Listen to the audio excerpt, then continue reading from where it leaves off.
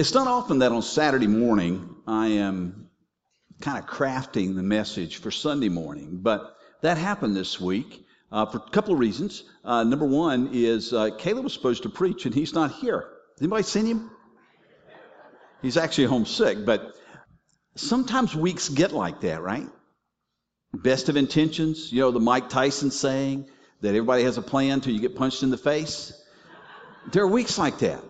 And so I'm sitting there and I've got some alone time, I've got some quiet time, and I'm trying to put all the pieces together because I knew this was coming.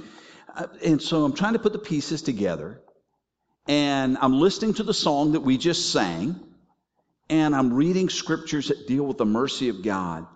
And it's one of those times where it gets a bit overwhelming when contemplating the great love of God that has expressed itself in this endless mercy. It just washes over you like a wave and humbles you in such a way. It can be transformative. Some of you may want to do this. You may want to take time out of your life to get off the social media for a little while, to put down the phone, to maybe turn the TV off, and to actually get quiet and begin to just think about, meditate on, consider the greatness of God, the love of God, the grace of God, and the mercy of God toward you. That though my sins were many, God's mercy is more. The song we sang this morning, written by Matt Papa, what a cool name. Matt Papa and Matt Boswell wrote this song that we just sang this morning, and we are wrapping up the series of messages that we have done that have been tied to some hymns and some of the newer songs, kind of bringing these together and wrapping it up this morning. And the song that they wrote, His Mercy is More. Now, that's a new song. It doesn't have the same, we don't know it like if we just said, hey, everybody, the computer's messed up, we're going to sing Amazing Grace. Most of you would be able to get up and sing Amazing Grace because you know those words. You've sung those words over and over and over again. But I want to tell you, this song itself, the potency and its ties to biblical truth are so strong and so powerful. This is on a par with some of the greatest songs that have been ever written as far as the lyrics go. And so this morning, what I wanted to do was to actually journey you through those lyrics one more time, because sometimes you're going, okay, I don't know the tune, I'm trying to catch up, do I sing here, do I pause here, what is the deal? I want us to journey through those lyrics together this morning for a moment. We're not going to spend a lot of time on them, but let's look at those again, and we'll pop those up on the screen for you. The first verse says, what love could remember, no wrongs we have done, omniscient, all-knowing, he counts not their sum. Now hang on, I want you to understand something here from these few words. What it's saying is, omniscient, we have an all-knowing God, and yet he chooses not to remember our sin. Now that, to me, that blows me away. I mean, I'm forgetful. If you don't believe me, ask my wife. What's her name? I'm forgetful. She will tell me something and I simply don't remember it, and she accuses me of not listening. Honestly, I think I listened at the time, but I can't remember. And so literally she could, if she wanted to, she could tell me, but you said so-and-so, and I'd have no defense. Because my memory can be so bad that she may be telling the truth and I don't know. So she can paint me into a corner. So I have a bad memory. But God has a perfect memory, and yet he chooses not to remember your sin. Let that sink in. Our sin thrown into a sea without bottom, without shore. Our sins, they're many. His mercy is more. Go on the second verse. It says, what patience would wait as we constantly roam.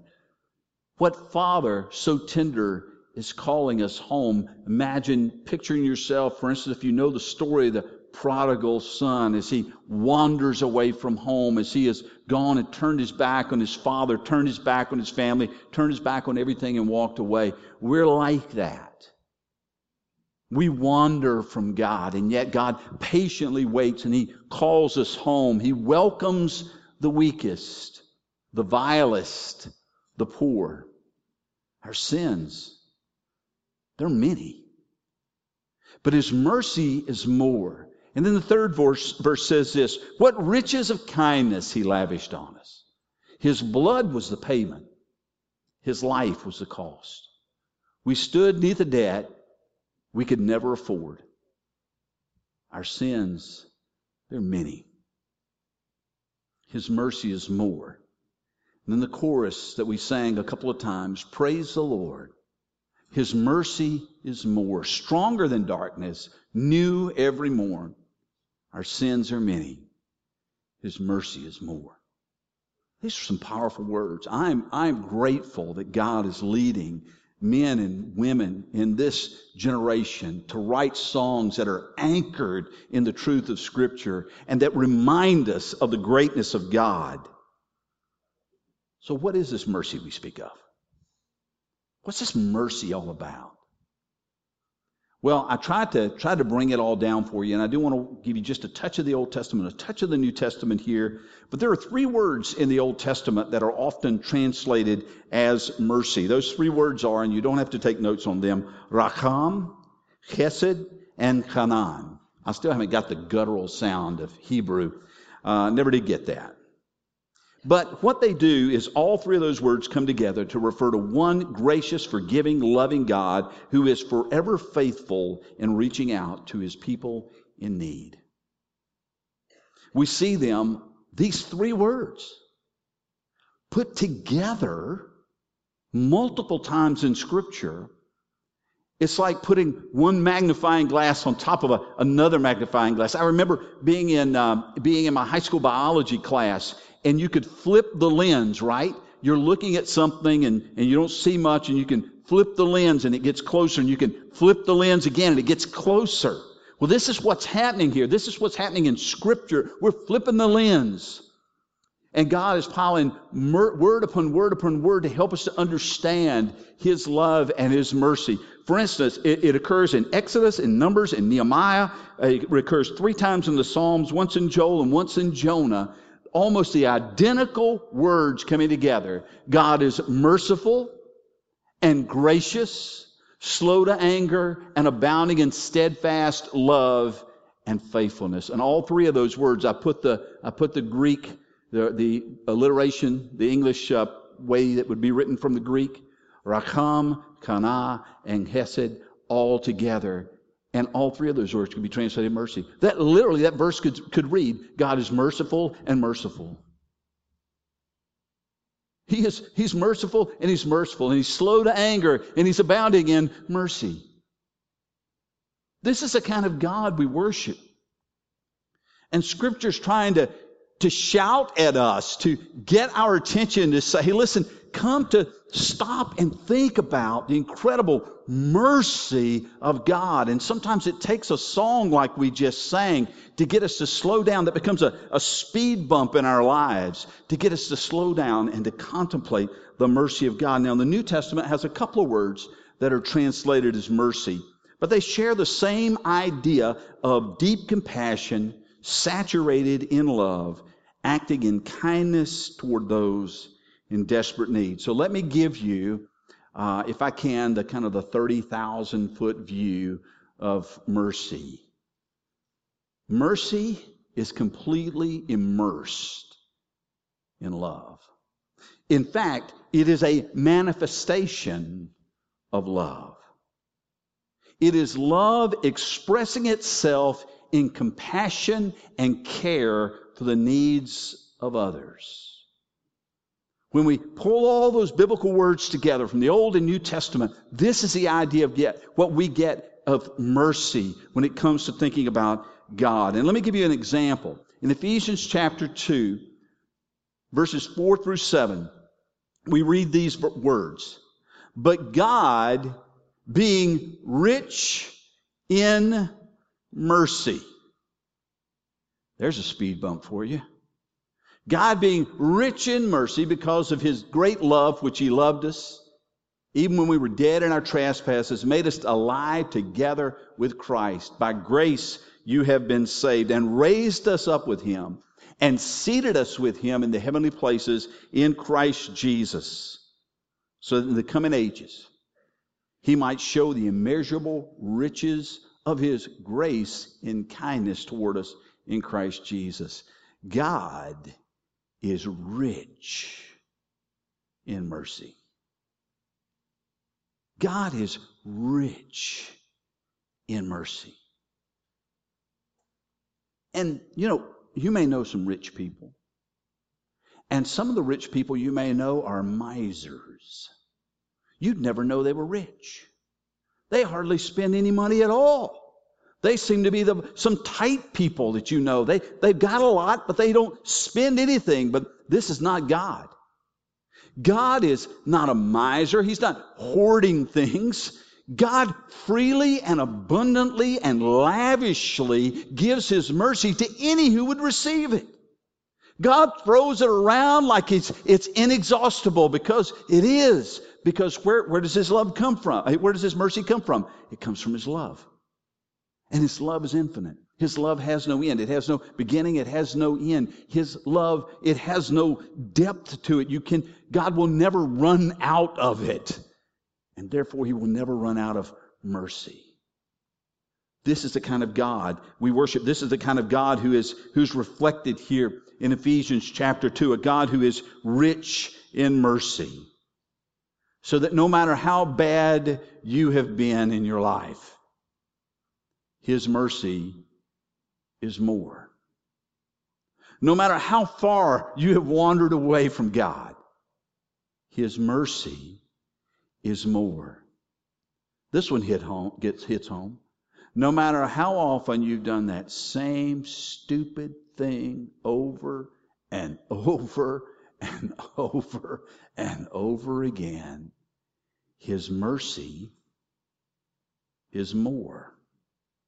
No matter what we've done or who we've been, his mercy is more. And we ought to let that truth sink in. For those of you who are in Christ Jesus, that's the phrase that just pops up in Ephesians 2 over and over. For those of you who are in Christ Jesus, that truth should bring you comfort. It should bring you peace. It should bring you hope. It should fill you with joy. Because you have a God whose mercy is greater than your sin. And if you're not in Christ Jesus, here in a few minutes, we're going to give you an opportunity to come and discover the mercy of God. God delights in pouring out his mercy on those who come to him. God, it won't run out. And you can't sit there and think, well, I'm too bad. I've done too much stuff. You people just don't know about my life. God knows. And here's the truth. His mercy is more. And today, you can come and discover the mercy of God for your own life. And I thought about saying, okay, let's just end the service right there. But I couldn't do that. Because to those who have been given mercy, God has something he wants us to do. If you've got your Bibles, I invite you to open to James chapter 2. We're going to look at just a few verses there. James chapter 2, verses 8 through 13. We did print this verse in your handout, and it will be up on the screen for you, just in case you can't find it. James is in the New Testament. You need to go on past the Gospels, go on past the letters of Paul. If you get to Revelation, you've gone too far. Kick it in reverse. You'll find it. James chapter 2. We're going to look at just a few verses, like I say, verses 8 through 13.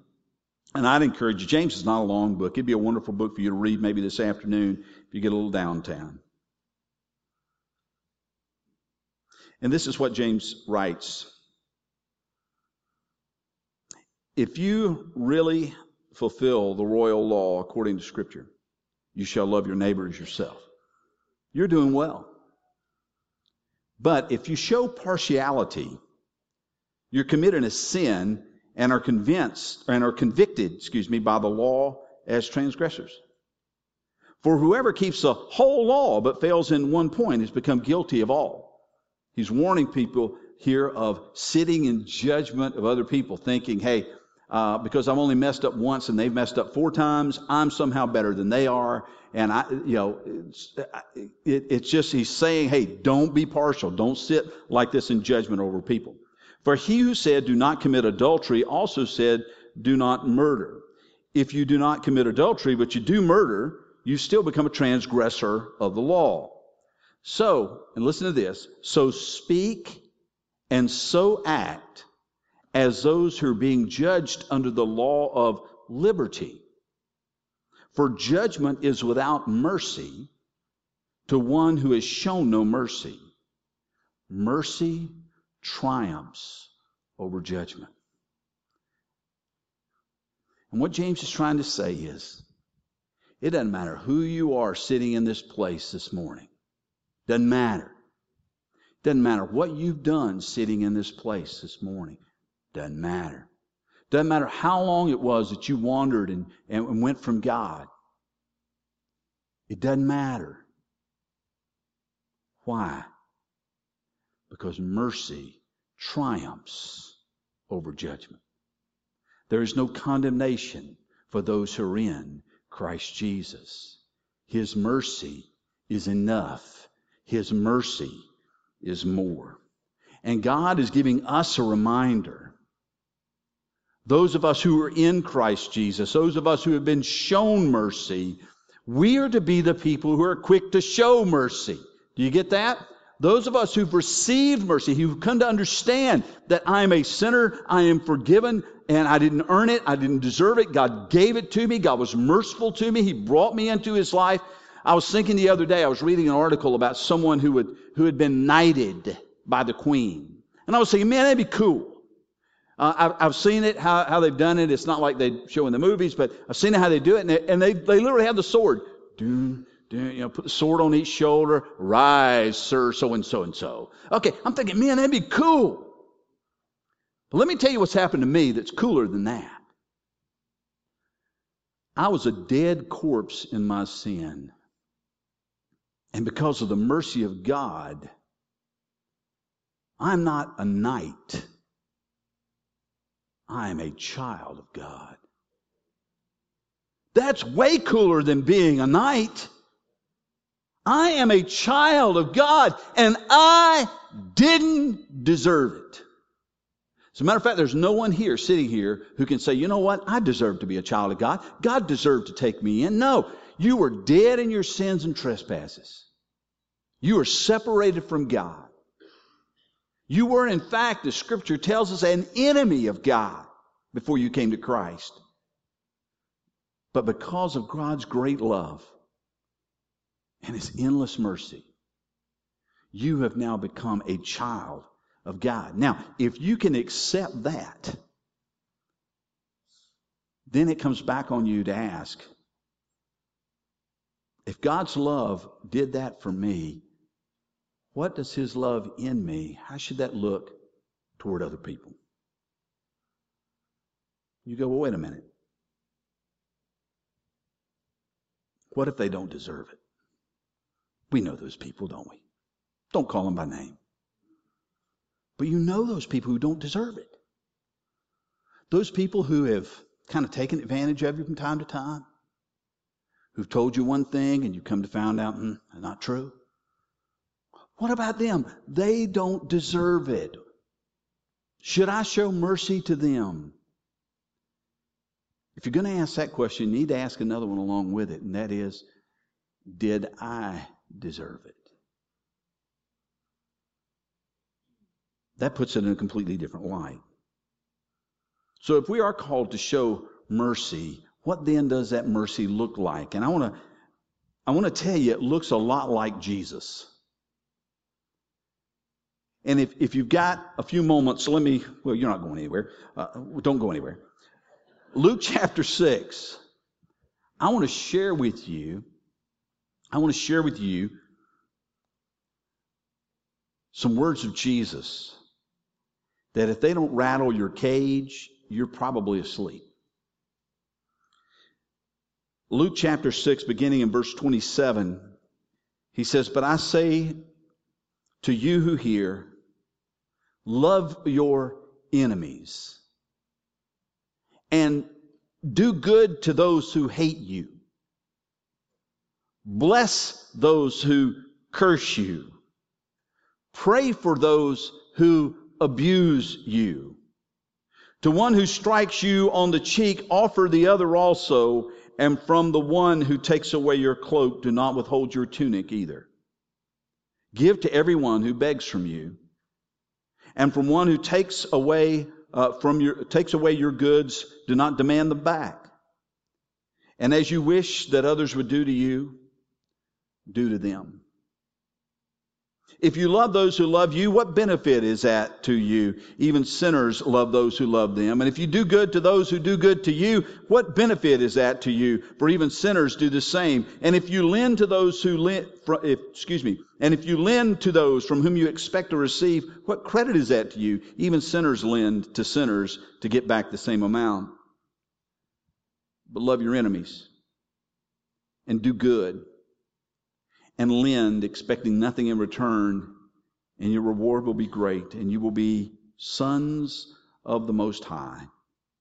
For He is kind to the ungrateful and the evil. That was us. He is kind to the ungrateful and the evil. And then he goes on to say in verse 36, be merciful, even as your Father is merciful. When I read this, one word comes to mind.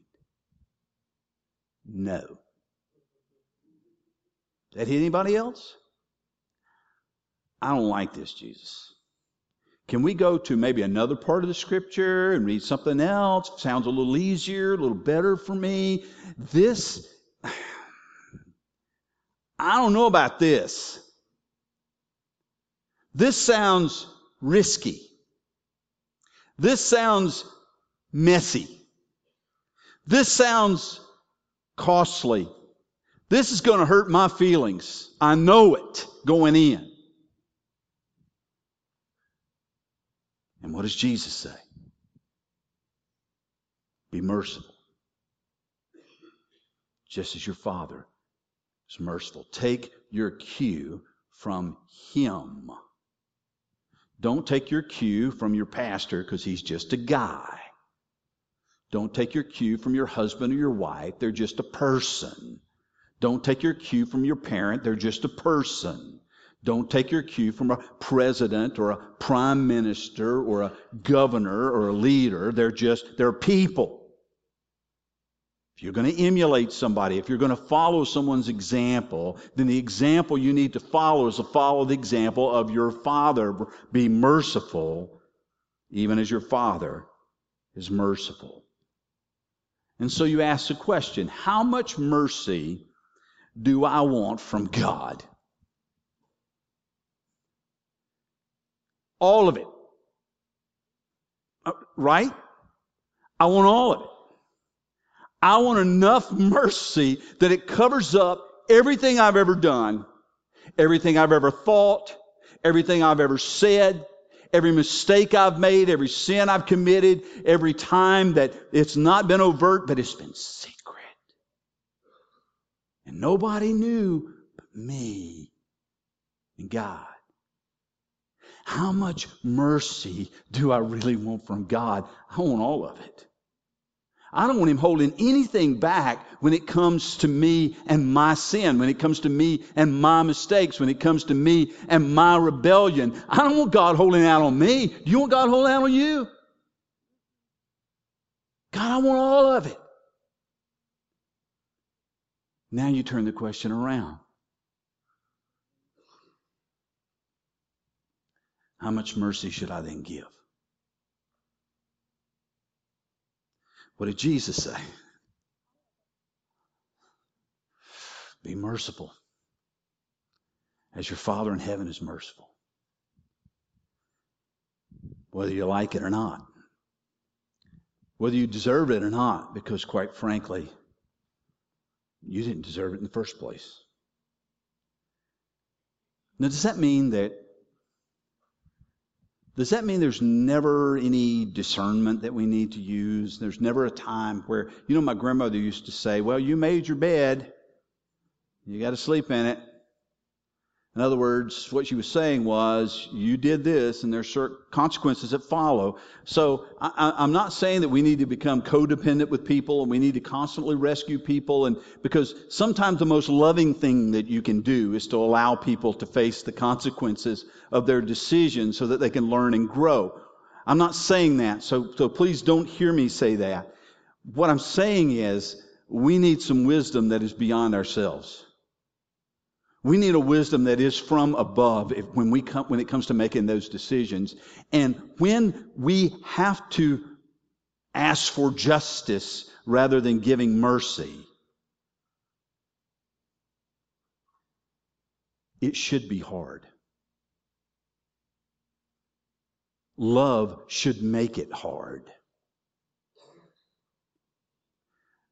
I often go and I find how other people have wrestled with issues that I wrestle with. And one of the guys that I often go to is John Piper, who's formerly the pastor of Bethlehem Baptist Church up in Minnesota. And he actually addresses this issue and this tension. He says this: how shall we know when to do justice and how to show mercy? By getting as close to Jesus as you possibly can. I know of no hard and fast rules in Scriptures to dictate every situation. And I don't think this is an accident. I want you to get this. The aim of Scripture is to produce a certain kind of person, not to provide an exhaustive list for every situation. In other words, God wants to change you to be more like Him, so that you can respond to situations more as He would. And the only way, Piper says, that can happen is getting as close to Him as you can possibly get, so that His love wears off on you and His wisdom wears off on you. And he goes on to finish this. The Beatitude says, blessed are the merciful, not blessed are those who know exactly when and how to show mercy in all circumstances. If we become merciful, full of mercy, then we will know how and when to respond. Is it risky? You better believe it. Is it messy? Yes. Is it costly?